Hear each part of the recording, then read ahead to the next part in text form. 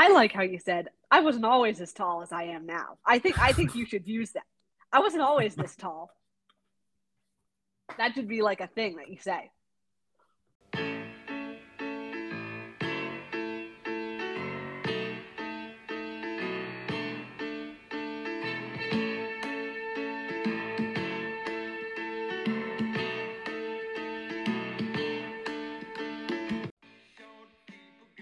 Welcome to Pod Sounds Volume 2, in which we discuss Randy Newman's album, Little Criminals. I'm Cecilia. And I'm Gil. Welcome back, everybody. Looking forward to this album a lot. Oh, I am so excited to start it off on a high note today. But before we do that, I have several loose ends from last week that I would like to tie up. First things first, I did look up the difference between sarcastic and sardonic. Oh, there you go. Just so we have our ducks in a row. Sarcastic is kind of mocking of any kind. Sardonic is essentially a subset of sarcastic. Sardonic is mocking like a certain type of sarcasm that is particularly bitter or scornful. So I would say that most of Newman's stuff is skews toward sarcastic as opposed to sardonic, because he's not particularly bitter toward his subjects. He's portraying them in a light that is often unpleasant, and that makes the listener uncomfortable, but it doesn't seem like he's enacting a revenge fantasy on them or something. Sardonic seems more personal, I guess. And like I said, I have used them interchangeably in the past, in certain circumstances anyway. I use sarcastic more often than sardonic, as I think most people do. So, but that is, in case you were wondering if there was a difference between the two, that's what it is. It's pretty nominal, but it's there.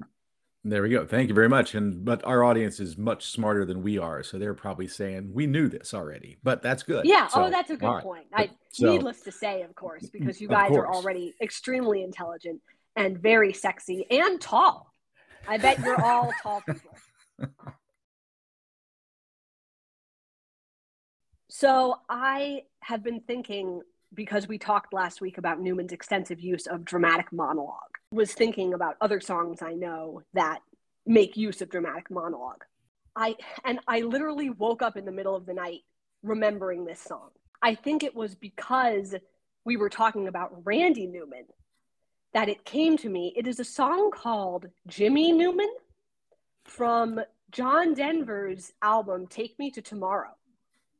Yes. And it's a song from the perspective of this soldier who is waiting for I don't even know if they're friends, just the guy next to him, to wake up in the morning. It becomes clear that Jimmy is not going to wake up. He has died in his sleep.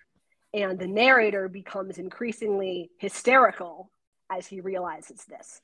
It's 4 verses. Many of the lines repeat, so there's not even that much new material. It is absolutely haunting. I heard this once. I don't even remember the context and never forgot it. But I knew exactly where to look.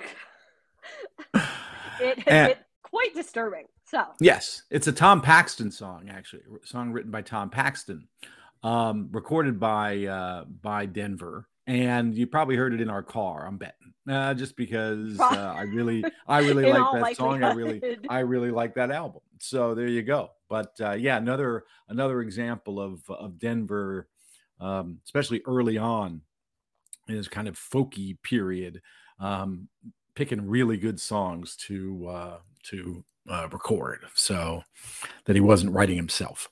But yes, that's a perfect example, because there were a lot of songs that are clearly not meant to be the singer, right? That there are different voices, right? Yes. But what's distinct about the dramatic monologue is that it's not just we learn not just about the voice that we hear, right? The I in the song, but we learn other details. We learn the specific situation. We learn the addressee and that sort of thing. Because like a lot of, Paul Simon, for instance, writes a lot of songs that clearly aren't meant to be Paul Simon, but the language, the imagery is such that it's not a specific dramatic situation. Yeah, exactly. And I think a Yeah. lot of artists and a lot of songwriters will do that. But like one more contemporary songwriter or song creator, she's not necessarily the sole songwriter most of the time, who has done that type of thing, sort of on the edge of dramatic monologue, but not quite there, is Lily Allen. She's never blown up, like she's never gone really viral, but I think she's been very influential as a pop musician, a pop artist. And she does write a lot of songs where like you can tell that the narrator isn't supposed to be reliable necessarily, or like has these biases that are driving her in whatever the situation is, which is pretty distinctly portrayed, but it doesn't necessarily qualify as a dramatic monologue. Gotcha. Yeah, but that's Paul Simon, famously a short person. He's like, I just want to create these characters maybe who are taller than I am. That's all. And before we get actually into the song, I just have to read this Dilbert cartoon, and I don't have a date on it. Oh, wait a minute. I do have a date on it because he writes them, right? Be 2015, March 3rd, 2015. So here we go. I believe it's the HR guy, the bald, dome-headed guy, right? And so he's sitting at a desk opposite the boss. He's got Dilbert on his right and Alice on his left. And he starts off with, studies show that tall people earn more than shorter people. So instead of doing performance reviews this year, we'll just measure your height and pay accordingly. Then in the final block, he is pointing to Alice and said, and of course, Alice will earn 10% less than the men. I think that's a law. So there we go. A little Dilbert about height and height preference. So where preferences, height preference and gender disparity. Awesome. There you go. All right. So.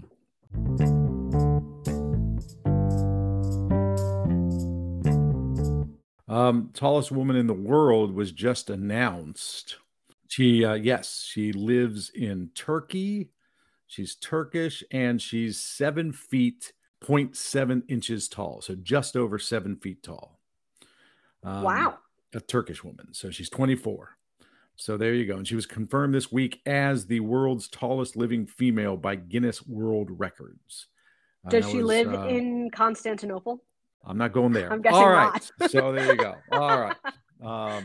I saw on Twitter, posted from Urban Dictionary, which, as I have mentioned, I page through from time to time just to make sure I'm up on what the young kids are saying, because I want to stay hip and hep when it applies. Throw Short People Month. During the month of October, you may throw any short person, 5'6" or under, as far as you want, whenever you want. Have fun. Wow. That seems a could possibly lead to criminal charges of assault. Could. Yeah, absolutely. As someone, by the way, who happens to be 5'6". So yes, and I am 5'4", which is not, I mean, speaking of gender disparity, I'm on the shorter side, but as women go, I am not short. I'm not especially short. I'm not singled out for my shortness. Right. But as we've noted in discussions of, among other people, Davy Jones, double standards abound.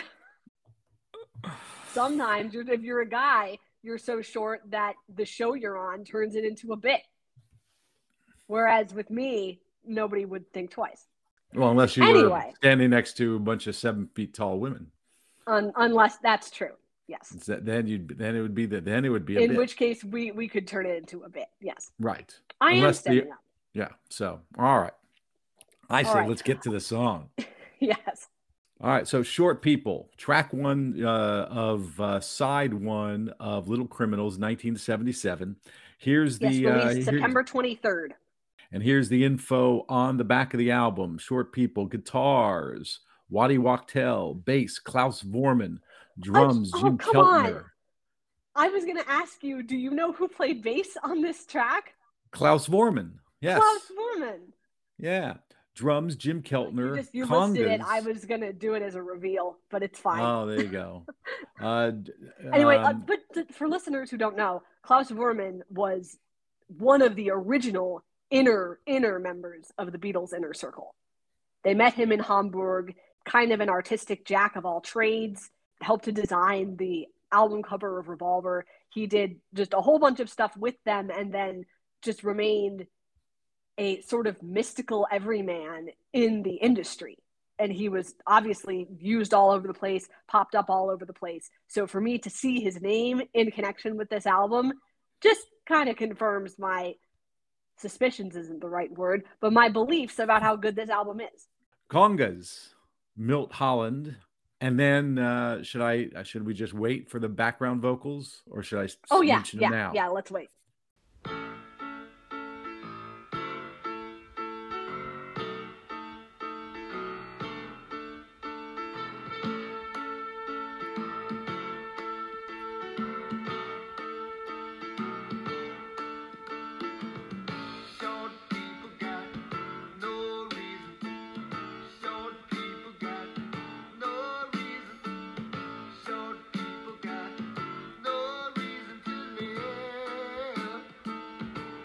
I'm so happy.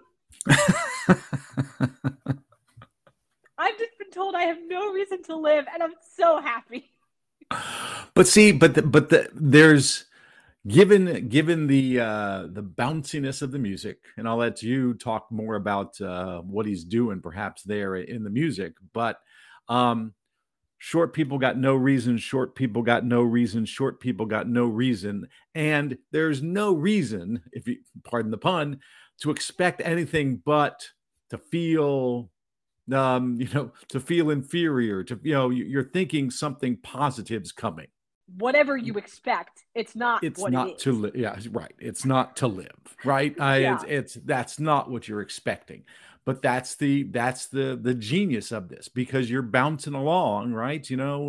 First time you hear it, you kind of because it's a catchy tune. And the thing that's and maybe this is most apparent in all of his soundtrack stuff, especially the Pixar stuff.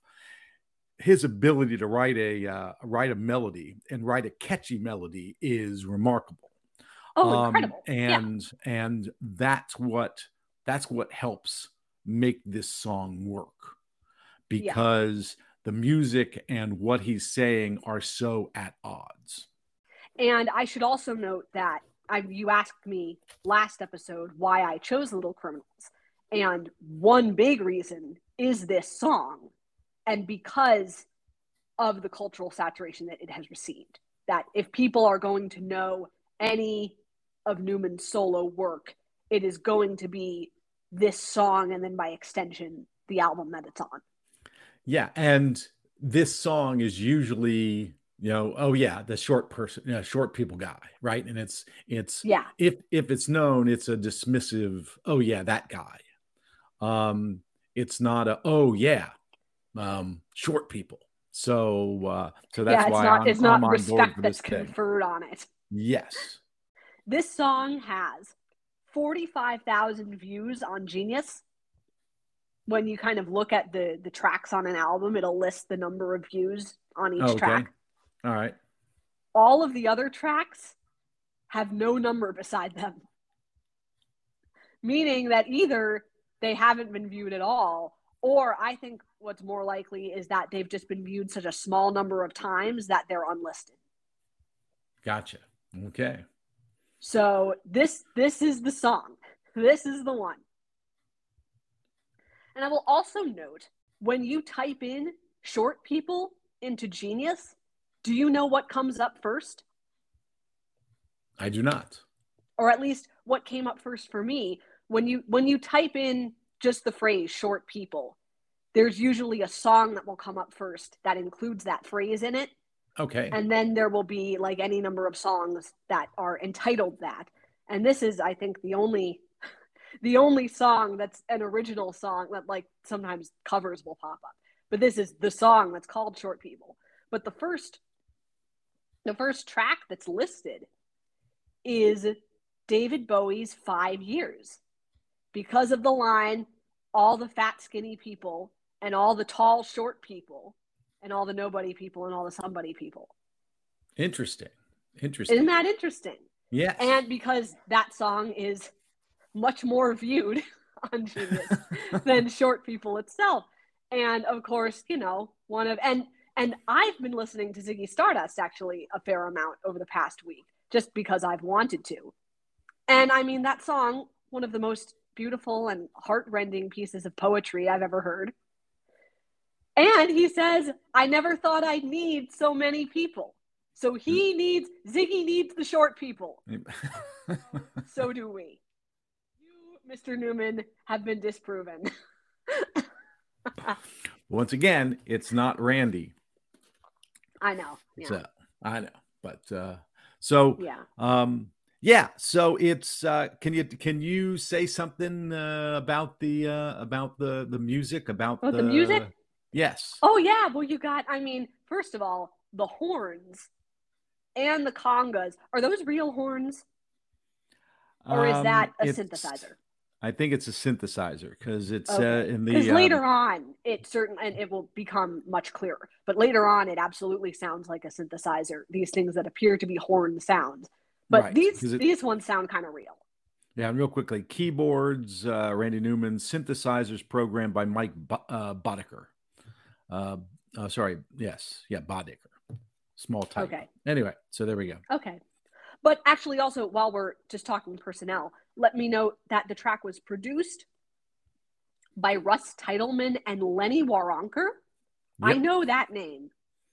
I can't think where I know him from, but Lenny Waronker's been around. And he and Randy Newman grew up together. They were childhood friends. Yes. And Lenny got Randy Newman his first job at a music in the music business, and then brought him to Reprise later on too. Lenny Waronker knew how good Newman was, and sort of kind of pushed him, and made him because as we talked last week. Newman was trained musically very early on, and he took all the classes and that sort of thing. He went to USC, but it was Waronker who kind of kept pushing him and saying, you should write songs, you should do this, you should do that. And Newman did. Okay. Wow. I had no idea that he figured so prominently in his career. Yep. And Russ Titelman was a well-known producer at the time. Okay. And perhaps still is. All right. So we've got some storied figures involved here. Yes. Storied players. But the music, yes. Yes. So you've got these, and Newman does this all the time. These sort of open, hollow-sounding chords where the third in the chord is the one that's doing the moving around, and usually kind of the descending by half steps. So that's what makes the chord sound complete, because the third of any chord is the note that completes the chord. If it's mi, like if the chord is do mi sol and it's mi, like regular mi, that's a major chord. If it's flattened half a step, it turns into a minor chord.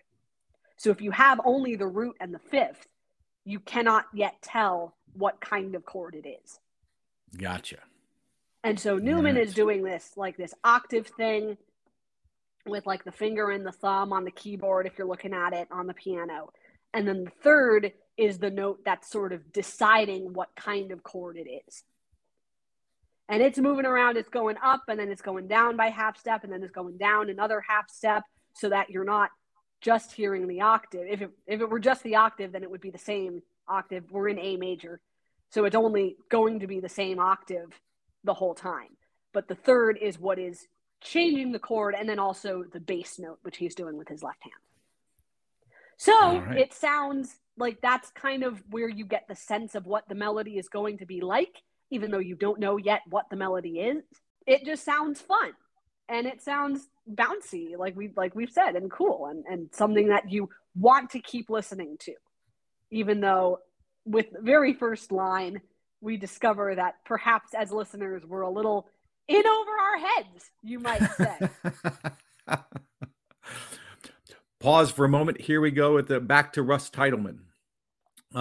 He's still alive, an American record producer and songwriter, has to date won 3 Grammy Awards, but he's worked with Newman. He worked with Newman on Sail Away, Good Old Boys, Little Criminals, Born Again, and Trouble in Paradise. He worked with Ry Cooder, James Taylor, George Harrison, Ricky Lee Jones, Steve Winwood, Chaka Khan, Eric Clapton, Meatloaf, and Cyndi Lauper. And in 1988, he worked with Brian Wilson on Brian Wilson. So there we go. Really? Yes. I bet that was better than Kokomo. That's all I'm going to say.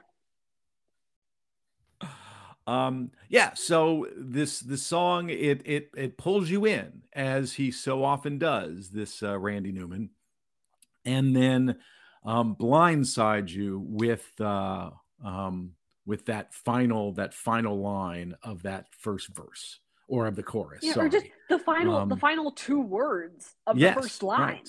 Yes. No reason what? No reason to live. Right. And then he continues. And so let's go to the next part. Yes.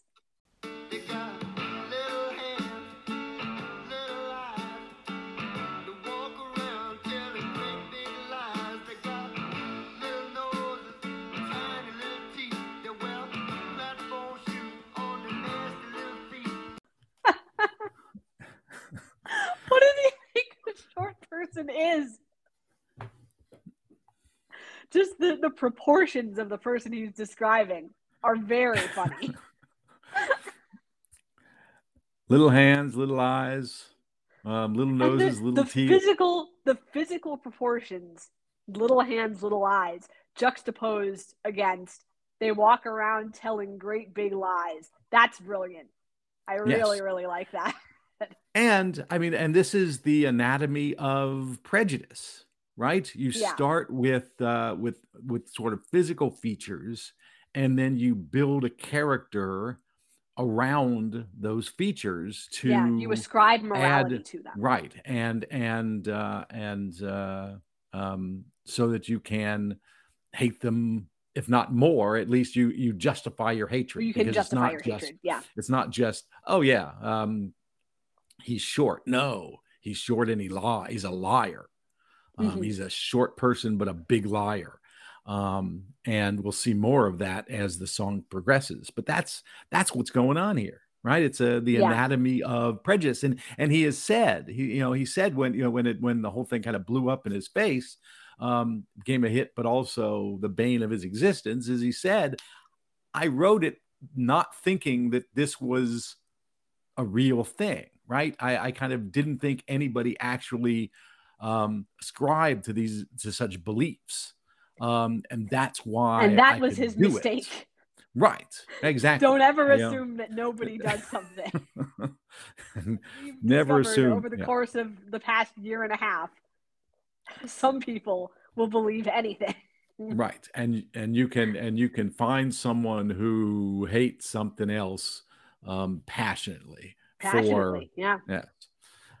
So there we go. But anyway, that's what's going on. So I'll insert my notes here from Genius. The opening track from Newman's 5th album, Little Criminals. This song is a satirical polemic against short people, the controversial words of which inspired both vitriol and acclaim, propelling the song to number 2 on the Billboard charts in 1978, and its parent album to gold status, his only to accomplish this. Like Money for Nothing by Dire Straits several years later, the song is intentionally sung from the point of view of an ignorant person and includes crass, insensitive comments that such a person would think and say. And then this is a quote, presumably from Newman, it doesn't say. Because it was a hit, the song reached people who aren't looking for irony. And then that irony was certainly lost on one politician in 1978, where a bill was introduced in the Maryland state legislature to make it illegal to play short people on the radio. What did he think? We, of course, talked about censorship in the last season, but what did he think was going to happen? Well, I think part of that was I think he wanted to punish Newman for Baltimore, another track on this album. Oh, okay, interesting. So Yeah, I I hadn't think made that connection. yeah. So I think that was what was going on there. So, but there you go.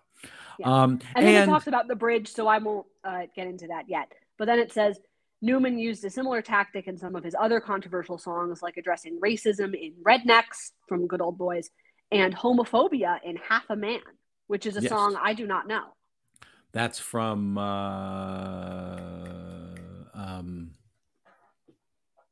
one with the that's from Born Again. Oh, okay. Yes. So, but yeah, where was I going? What was this? Yeah, no, but oh, I know. Newman has commented that the problem, right? The problem with irony, the problem with sort of doing this sort of thing is that it doesn't play well on the radio, right? No one wants to Yeah. hear the king of irony on the radio, and so it's difficult, right? And but this is where last week, I think you asked, he's hanging around all these people who, all these songwriters and singers who have huge hits. He clearly didn't want to do that. He clearly could do that, but he chose for whatever reason, right? And you assume artistic reasons that I'm not going in that route. I'm going to do this more literary creation. I'm going to create these characters and let them kind of expose their faults, expose their foibles, expose their prejudices, and there you go. But I think he wasn't interested in being a singer-songwriter in that early '70s singer-songwriter mold. Right. He didn't want to be a protest singer in the sense of Dylan and a guitar and that sort of thing. He didn't want to do that. He wanted to make statements. He cares about what he does, but he's not so worried about becoming a pop star. Last week we talked about There's a Party at My House Tonight, and that's a perfect example from a later album, but it could have been a hit until he decided to go in a very dark direction in the middle of the song, which makes the song a heck of a lot more interesting than just another "Hey, rock and roll party at my house" song. So Yeah. there you go. So if you're a Reprise suit at this point in this song, what are you saying? What are you thinking? I'm thinking we're gonna get in trouble, right? We're gonna have a hard time. On the one hand, I love the bounce. I love the tune. Short people are gonna be upset, and we're gonna be in trouble, right? And sure enough, they were, burning albums and throwing things and all that sort of thing. So people just want an excuse to burn stuff. That's exactly what More Popular Than Jesus did too. There you go. All right, next section.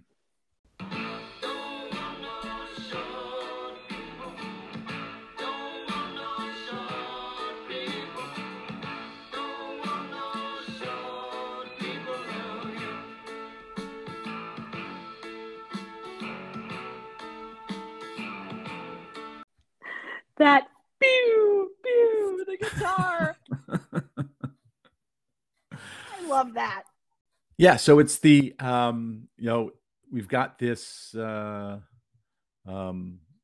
guess is it a verse? Is it the chorus? Because if this it's is the what I call the chorus. But chorus changes every time, right? Or almost every time, because we had Short People Got No Reason. No, that was the first. We've had the first verse, and now this is the first chorus, and then we have the bridge, and then we have the second verse and the second and final chorus. There you go. I think that's how I would structure this song. You are correct. So yeah, so this is the chorus, and you also know it's the chorus because the backup singers come in. Good point. Or that's, I mean, it's more attention is drawn to it, which makes it more likely to be thought of as the chorus, I guess. Right. And this is the type of thing that Newman does so well too, that he invites the listener in, right? His choruses are very, very catchy. Yeah. And that can be dangerous for the listener, because you can get sucked into joining in. And I think that's very intentional on Newman's part. He wants you singing along. Yeah. Because and he does this, he did this to great effect on the album before this, 74's Good Old Boys, where the song that you had already mentioned, Rednecks, has a very catchy chorus. Yeah, it does. A chorus that you don't want to be caught singing along with, unless you are in fact racist. But it's really hard not to join in. And well, it's not even a chorus that you want to sing along with, because you don't want to think of yourself as that type of person. Exactly. No, but you don't want to be caught even by yourself, let alone by anyone else. Right. Oh no, very true, very true. But it's hard not to sing along because it's such a great melody. But anyway, yes, and that's what Newman does. Right. He wants to turn the his satire, right, or is really about turning that mirror on all of us, right? Yeah. Him included, right? He I don't think he's definitely not a holier than thou guy, and he wants us to see that, but he does it not by scolding us, not by lecturing us, but by letting us perform that prejudice too. Yeah, he's not preaching. Right. But that's the thing, right? And so if you don't get that, if you're if you're expecting a singer songwriter to bare his soul and who he is, and you listen to a song like this, you say, well, that guy's prejudiced, that guy's an awful person, that guy is mean, and you're missing the point. But so the backup singers are saying, don't want no short people around here. Shall we hear the backup singers speak for themselves?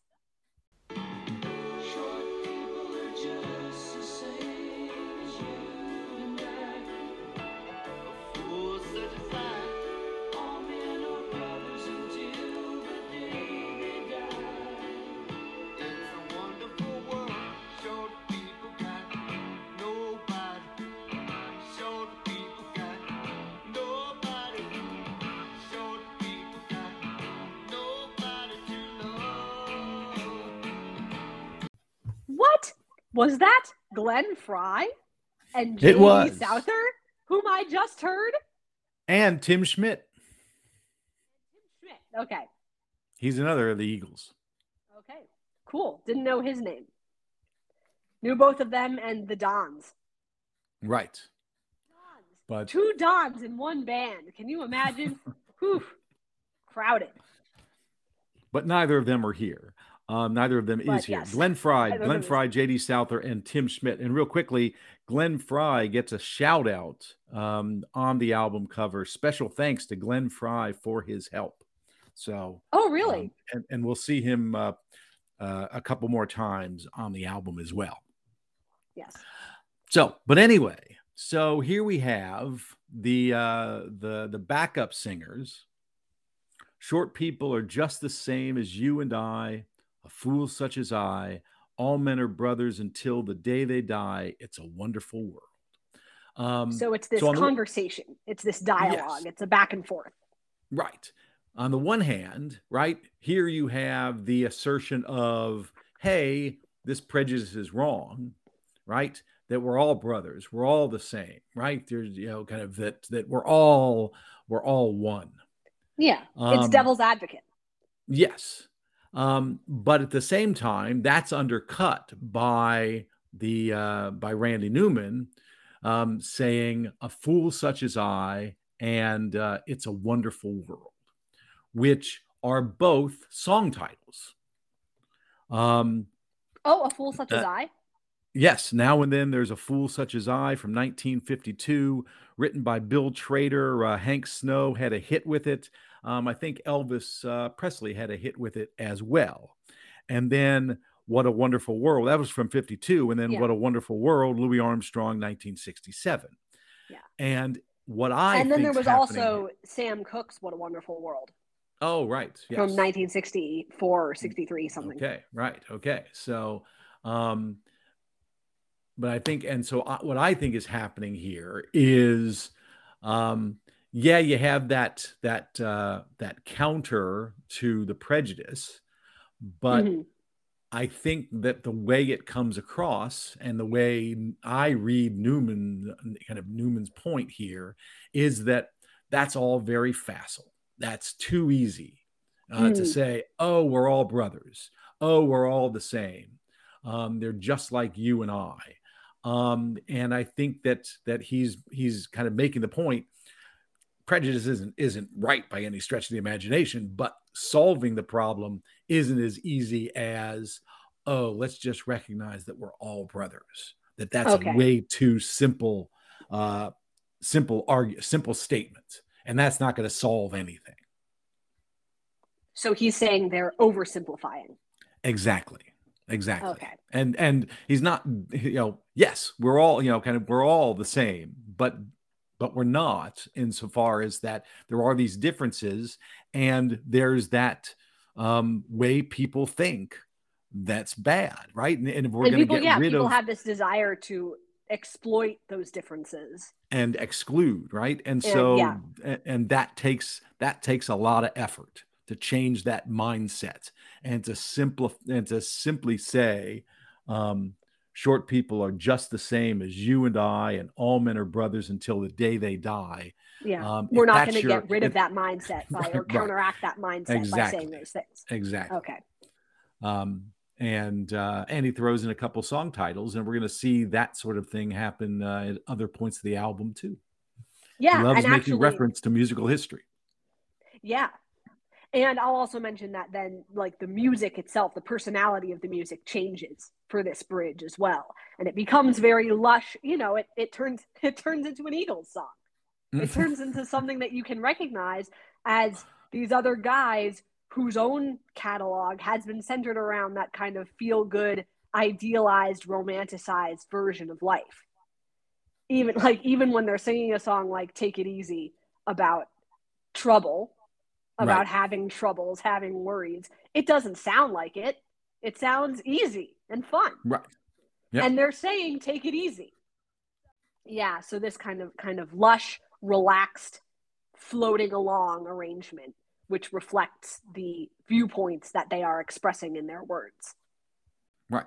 And Newman he's very good at employing other voices to do things that perhaps he, as a singer, cannot do. Mm-hmm. I think he's very, you might say, the Lin-Manuel Miranda of his time. Oh, there you go.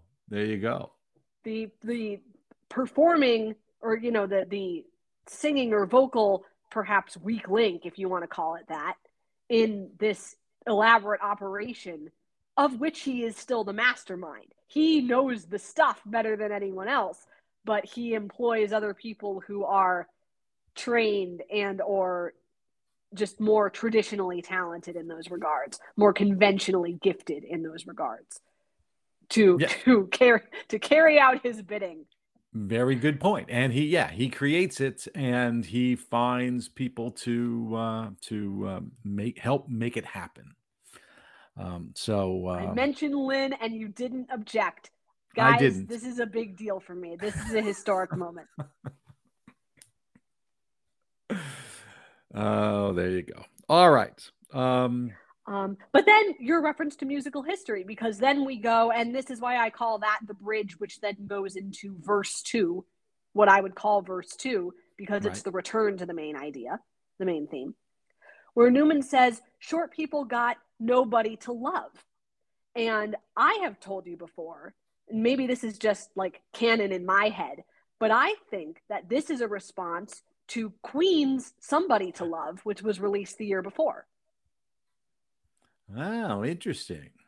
Short people got nobody to love. Nobody's right. And everyone would have been singing Somebody to Love at this point in time. Right. Right. Arguably, everyone has not stopped singing Somebody to Love since then, and I really wish they would. Not because I think it's a bad song. In fact, because I think it's a good song, and I want to like it, and I can't like it if I hear it in every movie where there's, I don't know, karaoke. I just or can't. love.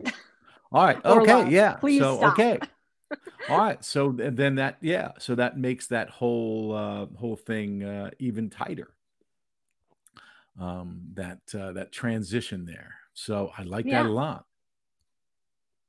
And then, I mean, it was sort of cut off in the transition to the next line, but the guitar walking it down, boom, boom, boom, boom, boom, at the end of that line.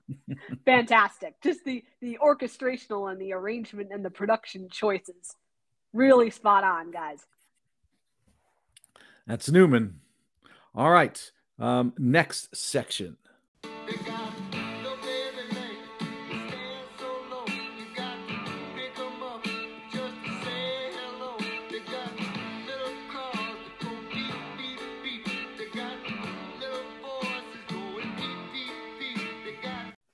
I don't even see how anyone could be offended at this point. Little baby legs. They stand so low, you got to pick them funny. up just to say hello. Right. Although I will say that I mean, I don't know that I've witnessed this personally, but I know that people who are considered very short have their personal space violated in frequent and just bizarre ways. Yes. Like that. And like people thinking they could just pick them up. They're just entitled right. to pick them up because of the height difference. Right. That's true. But that existed beforehand. And, this song is distinct from that, I guess. It's kind of a separate thing. Sure. Right. Yeah. So you can't say, oh, well, see, people are doing that because of this song or something like that. But yeah, as we said, the miscalculation was that he didn't think anybody would really be offended. And would take it seriously. That was a miscalculation. And I think, given what we were saying about dramatic monologues, one could argue the weakness of this is the fact that there's no context to it. Right? We're not given a specific situation. We're not, we have this guy who's prejudiced against short people, but we don't. Why is he saying this? And his best songs have a very specific situation, and we come to understand the character in a way that I don't think we do here. Right? Yeah, that's fair. And which songs are you thinking of when you say that? Well, we're going to see You Can't Fool the Fat Man. We're Sail Away. We're even things like on this album. Forget about Kathleen, Jolly Coppers on Parade, Little Criminals, probably the best one. But it's a speaker, someone being spoken to in a very specific context. And I think if we had those things here, one, it may not have become as big a hit. But two, it would have been it would have been more easily understood the way he meant it to be. There would have been less room for misinterpretation. Right. Because here it's more a song kind of, oh, here's this guy who hates short people. And well, who is this guy? Right. What do I, do I know who Randy Newman is? No. And so he's just a mean guy, and he happens to be tall. If you look up personal information about him. But anyway. Yeah. Although you probably could have inferred that. Yeah. I mean, but what I'm saying is the singer prejudice is not a short person singing about their own kind, if you will. Well, but if you're writing, I mean, if you're trying to think of just something that people don't have a natural prejudice or not a common, not one of the prejudices one that immediately comes to mind. Yeah. I think short or even tall people, whatever, kind of height tends not to be one of those things. Yeah, right. But I mean, but I think the weakness of the song, if you will, is that context, that specific situation. I think that would have nailed it down a lot more. But yeah, the baby legs, the little and then it goes when you get to the little cars that go beep beep beep, Yeah. little voices They going all peep drive peep peep. Fiats. Yes, then it becomes No, they silly, drive golf right? carts. But then, right? So you're kind of laughing at that, but then you get the grubby little fingers, dirty little minds. They're going to get you every time, and it's Yeah. that paranoia that. And once again, we had just mentioned this before, ascribing these immoral acts, these sort of a deviousness to these people as a way of justifying how you feel about them. So it's an anatomy of prejudice. Yeah, the moral component. Yep. Which, speaking of that line, should we listen to that clip now? It's the last clip.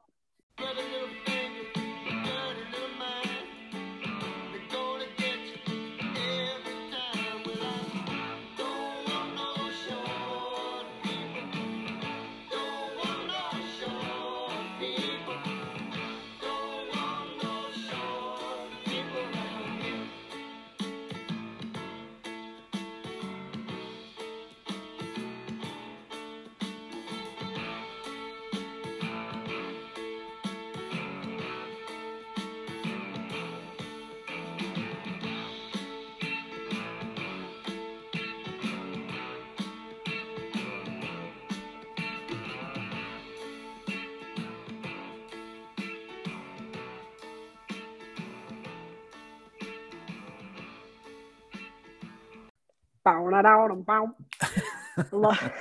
love the guitar. But yeah, so that the moral or the assumptions of character, the character components that then accompany the physical descriptions, or more accurately, physical distortions. There are then these distortions of character. Correct. And Correct. Paranoia that accompanies it. And I hadn't thought of it that way, paranoia. But you're right. They're going to get you every time. Their dirty little minds, their big lies, etc. So this is 1977. I thought we were over paranoia. That was so 1974. Watergate, baby. Paranoia strikes deep in the heartland. Paranoia strikes deep. Into your light, it will creep. It starts when you're always afraid. Step out of line, the man come and take you away. Now I'm thinking about Buffalo Springfield. Oh, see, I was thinking paranoia strikes deep in the heartland, but I think it's all overdone. Exaggerating this, exaggerating that. They don't have no fun. Have a good time. Paul Simon, still crazy after all these years. Oh, he's still writing about paranoia at that point? He had the Paranoia Blues a few years prior. Sorry, no, I just apparently, whenever anything adjacent to Stephen Stills happens, I start thinking about that. Fair enough. See, lots of good paranoia songs. Yeah. But anyway. At that time, I'm saying like the late 60s and early 70s were all about paranoia. So it's funny even later in the 70s because of Watergate, etc. But here, of course, now let's give Newman some credit as a lyricist here, right? We don't get words like paranoia, right?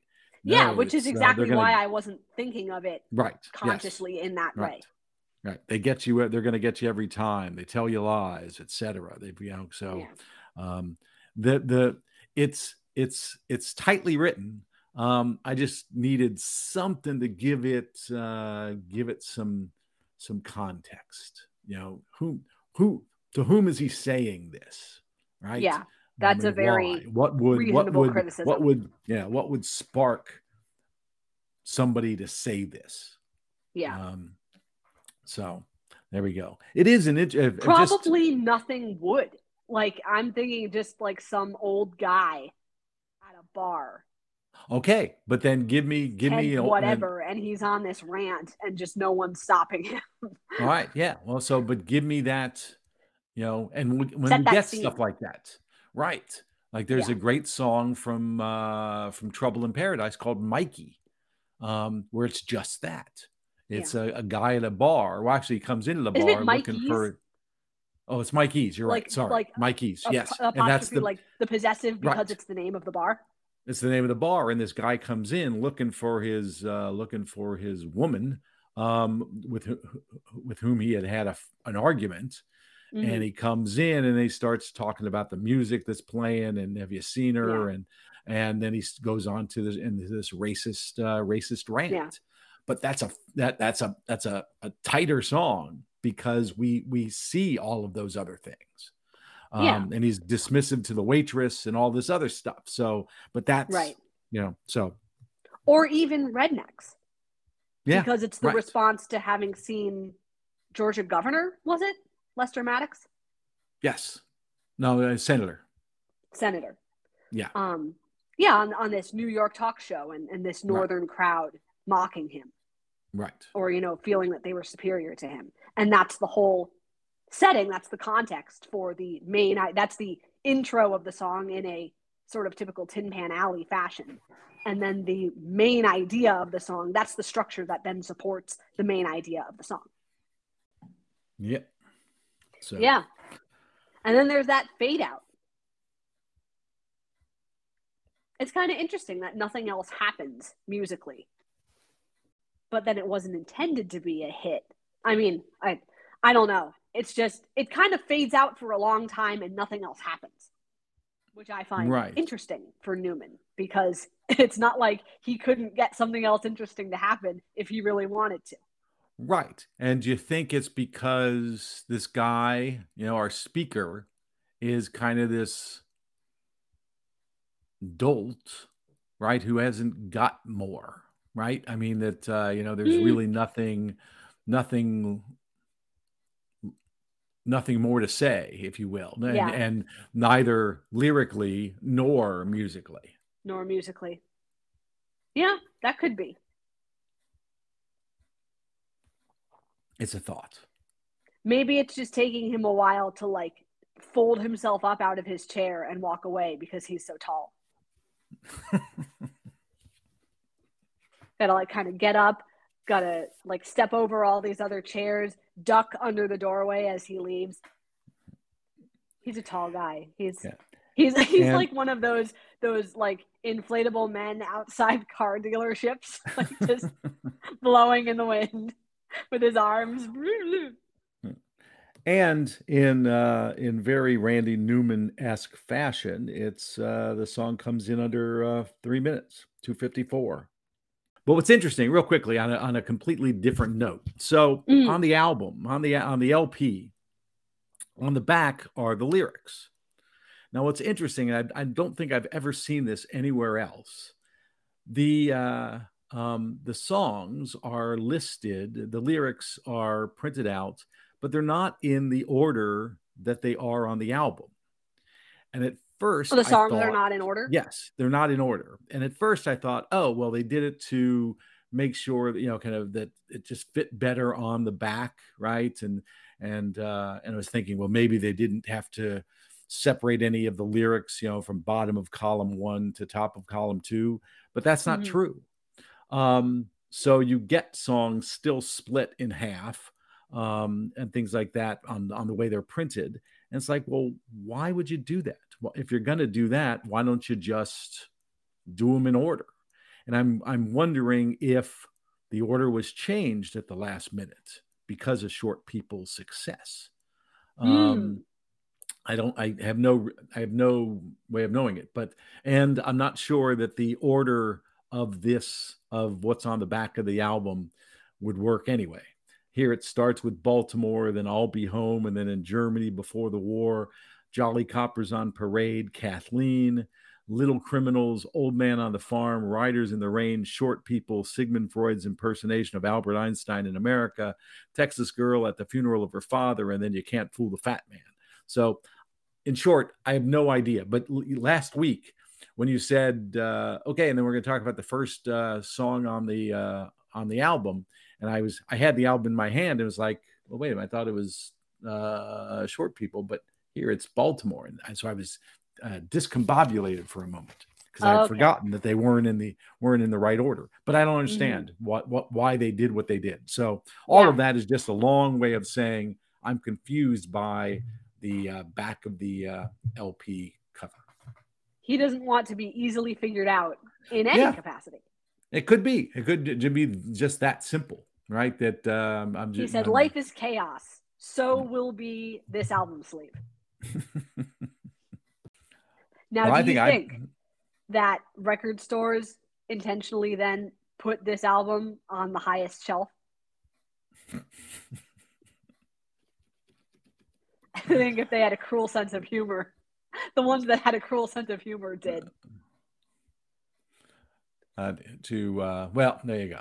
So the real question is, if you're offended by this song or even by Baltimore, do you buy the album to destroy it? Do you buy the album to protest? Yeah, that doesn't make any sense. That's the irony of it, or that's the paradox of it. You're supporting the person in a more meaningful way, like to buy the album just so you can burn it, just to protest. Right. I don't know. And how do people protest songs now? Right? Because what do you do with a downloaded song that you don't like? You can't burn it. You can't destroy it. You can't throw it out. What do you do? You could just stop streaming that artist. Oh, okay. Because you could delete the song from your, like if Spotify, for example, you could delete the song from your library and then just never listen to it again. Yeah. But that sounds really what? It's not quite so dramatic, but it's the same thing as like people can't slam phones down anymore to hang up. They just got to swipe their finger. See, that's right. Yeah, it's just not the same. It's not the same, but before you get all nostalgic, remember that tweet about how, we used to treat bananas as like the fake phone, and we would hold the bananas up to our ears. Oh, and right, it was hilarious. But phones are no longer shaped that way. We need a new food to substitute for the fake phone. May I propose the ice cream sandwich? And you, being a possibly world-renowned fan of ice cream sandwiches, must have been in support of that. I was. Yeah, I tell this joke in class that I'm starting to wonder if it works anymore, even though I keep getting laughs. So here you go. And needless to say, I didn't come up with this joke for those people who are listening. But anyway, so this guy goes to the emergency room with second-degree burns on both of his ears. And the ER doctor, she looks at him and examines him, and she says, well, I must admit, I've never seen someone come in with second-degree burns on both their ears and burns nowhere else. How did it happen? He said, oh, it's kind of a silly thing. I kind of embarrassed to say, but I was ironing and the phone rang and I accidentally sort of mindlessly put the iron up to my ear.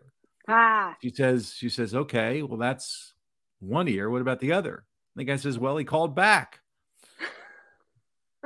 So, I mean, does that, is there going to come a time when that doesn't make sense? I don't know. Yeah, so, I think that I guess you still pick up phones when they're in.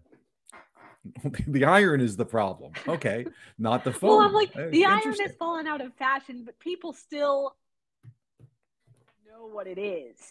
Right. But I was thinking more of the phone. Do we, do phones ring the way they used to? And do we just mindlessly put things up to our ears? I don't know. And people don't answer phones a lot of the time if someone calls. Yes. And also, if you, like, for instance, if you were ironing and someone called your iPhone, which is like, let's say on the table next to you, you would just like swipe it and put it on speaker. So there'd be no need for you to think to put the phone up to your ear, and therefore to put anything else up to your ear in place of what you thought was your phone. Gotcha. All right.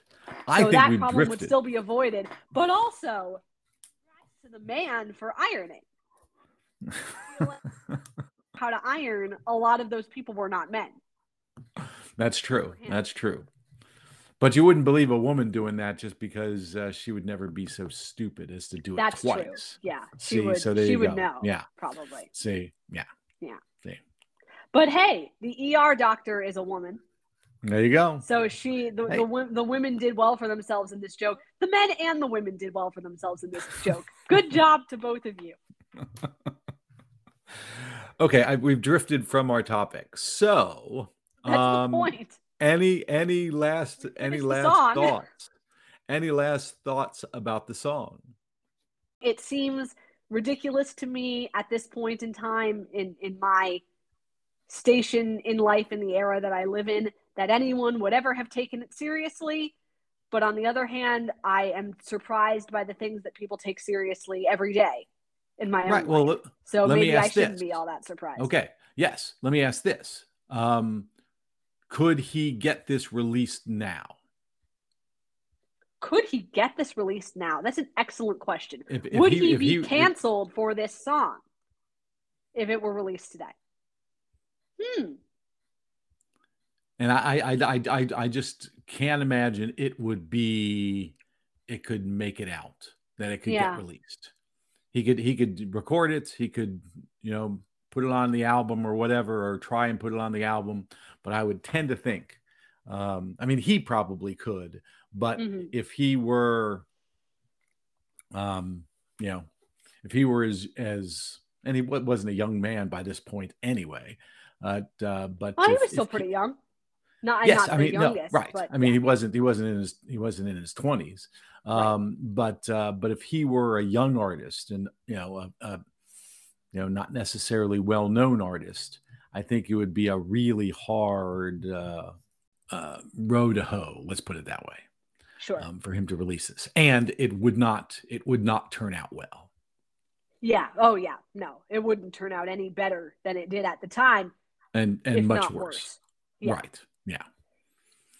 Now, for the people who already knew and liked Newman's work prior to this becoming a hit, do you think they still, presumably they would expect something like this from him? Yes. Or they wouldn't be surprised by it? Do you think that despite there being no context or less context than in some other songs, do you think those people still got it? Oh, definitely. Newman fans wouldn't have had any trouble with this. This is tame compared to what he does on Good Old Boys, even what he does on Sail Away. That whole album, right? This is sort of a little jaunty, poppy thing.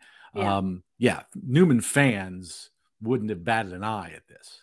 Sure. But this is where he should have gotten Art Garfunkel to sing this one. Just like he sang Old Man. Yes. But I famously missed the point. Or even if he knew what he was doing, the way he did it suggests that no one else was going to get it. Let's put it that way. Yeah. So guys, go listen to Old Man. It's really good. Yeah. Beautiful. It's beautiful. It's a beautiful song. It's an awful song. In what's going on, but the way Art Garfunkel records it, it's absolutely gorgeous. But even Newman's recording on Sail Away is also beautiful. Yes, I agree. This is the first Randy Newman song that you heard, correct? Correct.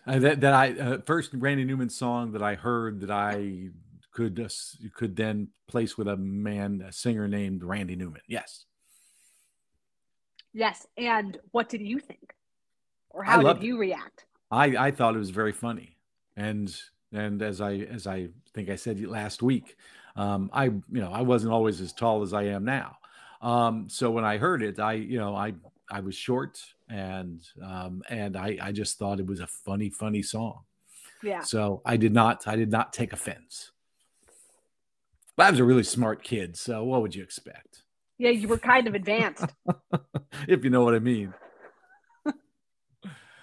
That's from Trouble in Allusion to Paradise. yes, a little allusion to a Randy Newman song. All right, but anyway, so yes, I bought the single. It was my first Randy Newman purchase, and um, flip side, Old Man on the Farm, which I didn't listen to much. I'll be honest, wasn't that smart.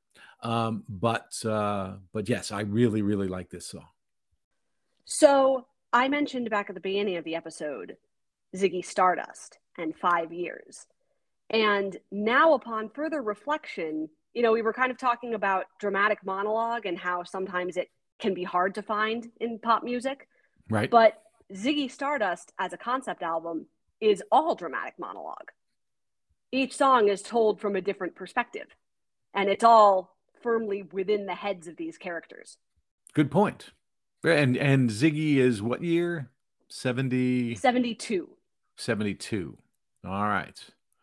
So, and do the songs, although they're from individual, and here I know the album, I listen to the album all the time, but I'm not sure Yeah. I know I would be able to identify individual characters. But are they, because with the full dramatic monologue, something that like Little Criminals is going to be the actual song, you have a speaker, but then you also have a very specific setting and a very specific addressee. Does Ziggy hold up in those things too? Not all the time. Okay. Well, like the song 5 years, for example, is narrated by this nondescript person who is on Earth witnessing, for example, the chaos that is happening worldwide after the discovery that they only have 5 years left. He's thinking about specific people in his life. He's describing the ways that people are reacting to the news.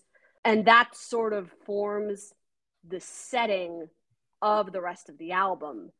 But other than that, there are no allusions or references to specific place and time. Gotcha. But you've got like Moon Age Daydream, I think, is narrated by Ziggy himself. Starman is narrated by another person, Earth Dweller, if you will. Things that he's seeing, these things that he's hearing, maybe some messages that he's starting to put together. And like later in the album, I think Ziggy as a character becomes more prominent. Star and Hang On to Yourself, I think, are Ziggy's songs. And then Ziggy Stardust, most notably, is from the perspective of the Spiders from Mars, of the members of his band. Gotcha. And like Rock and Roll Suicide, I think, is Ziggy, but there's no, like, we don't get a lot of tangible setting. Right. There are these characters that were being shown and their mindsets that are depicted in the lyrics, but that's as concrete as we get. Excellent. Okay. All right. See, I did not really know any of that. I always assumed I always assumed that 5 years was how long Ziggy had. I'm not going to go there. I'm not going to express my ignorance, but there you go. No, I was. We'll discuss that when we do a whole season on Ziggy Stardust, which we absolutely could. Yeah, I always assumed. So I always assumed Ziggy 5 years was how long Ziggy had on Earth, right? That he was sent down. He was kind of going to do this thing, but he only had 5 years. News guy wept and told us Earth was really dying. Ah, there you go. He cried so hard his face was wet, and then I knew he was not lying. There you go. See, all I have to do is listen to the beginning of songs. So there you go. But and you got a girl my age went off her head, hit some tiny children. Like it's this. Right. It was cold and it rained. It felt like an actor, and I thought of Ma, and I wanted to get back there. And reacting. My brain hurt like a warehouse. It had no room to spare. I had to cram so many things to store everything in there, trying to recollect as many mundane little pieces of life, the smallest details, that he can think of, because like stockpiling those things the way people might stockpile food and supplies for the end of the world, because he knows he's not going to have them much longer. All right, cool. Very good. Yes. All right. So I now have a whole new appreciation. Because I hear those phrases that you just quoted, and you can hear Bowie singing them. Yeah. Oh, absolutely. In that Bowie-esque way. And so now, okay, so there we go. I've been misreading, if you will, that album, but I like it so much that I don't have to follow the narrative, if you will. And I've never understood the narrative. And I don't know how many people do, and I didn't pick up on all of the nuances that I've just enumerated on first listen or on 500th listen. Right. Like I read things about it and I read other people's. I'm synthesizing my own perceptions and the perceptions of others that I've read and heard as well. But it's such a beloved album that I don't think everyone is analyzing it at that same level, or even really cares to think about any larger implications that it may or may not have. It's a very good sounding album. Exactly. The production is completely unique. Yeah. Yes. So. And I mean, when I've been listening to it recently, it's, you hear it lauded, you see it accorded all of this praise, afforded all of this status. And then, at least in my experience, I listen to it and it's even better than I remember. Yeah. Mm-hmm. I agree. Yeah. So, and I don't know how much Bowie Newman was listening to. And of course Bowie had undergone multiple transformations by the time of Little Criminals. even 5 years later. There you go. He had 5 years subsequently after that. But I mean, the dramatic monologues that Bowie and Newman engage in as songwriters are drastically different, but the orchestrational choices that they make, the musical choices that they make to reinforce those narratives and those perspectives, drastically different, but effective all the same. Right. And moving in different ways. Right. And just the idea that music can say something important, can do it in a sophisticated yet enjoyable way. So I would probably kind of put not so much Little Criminals next to Ziggy Stardust, but Good Old Boys would seem to be a kind of a more apples to apples kind of thing, where, okay, I'm going to inhabit this world over the course of this album and create this world sonically and lyrically, and go from there. Yeah. And I mean, those albums were only 2 years apart. Good Old Boys was 74. So many great albums came out in that period, because there were so many external stimuli to respond to. Yes. There was so much fodder for songwriting, both on kind of an intimate, elemental, personal level and on a wide scale societal level. There was a huge kind of Earth Day had started in 1970.